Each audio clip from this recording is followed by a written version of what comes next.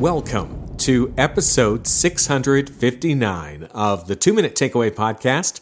Hi, I'm motivational keynote speaker Ken Okel. Let's continue our discussion about customer loyalty during times of price hikes. The economy, it's gotten to the point you got to raise your prices. What do you do to try to keep your customers? In our last episode, number 658, we talked a lot about one option, exceptional service. You want to check that one out? After you've listened to this one, go back there. Today we're going to talk about other strategies that people use when it comes time to say, it's going to cost more, but I'd like to keep you around with this. First one, transparency about the price hike. I know, this one is easier to talk about than do, but honesty can produce customer understanding. People may not like having to pay more, but they understand scenarios like your costs doubling. They also may be willing to pay more rather than see your standards fall as a part of a cost-cutting move. Take the time to get the messaging right and consider testing it on family, friends, and some of your best customers. See if you've got the right tone.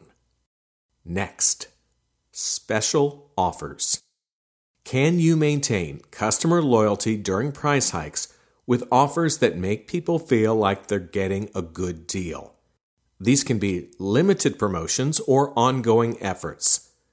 Before you start anything, run the numbers to make sure you'll retain customers while not doing damage to your bottom line.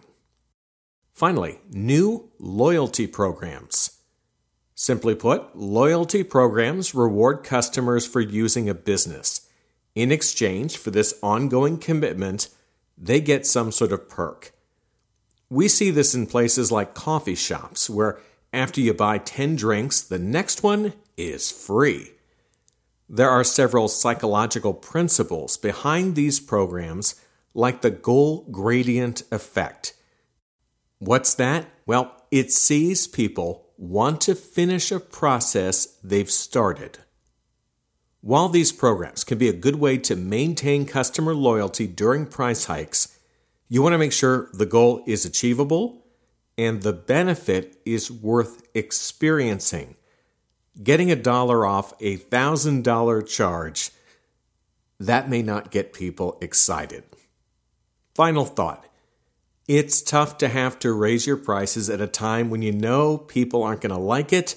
Think through your strategies before you put anything into place. A little bit of preparation, asking the right questions, it can really pay off.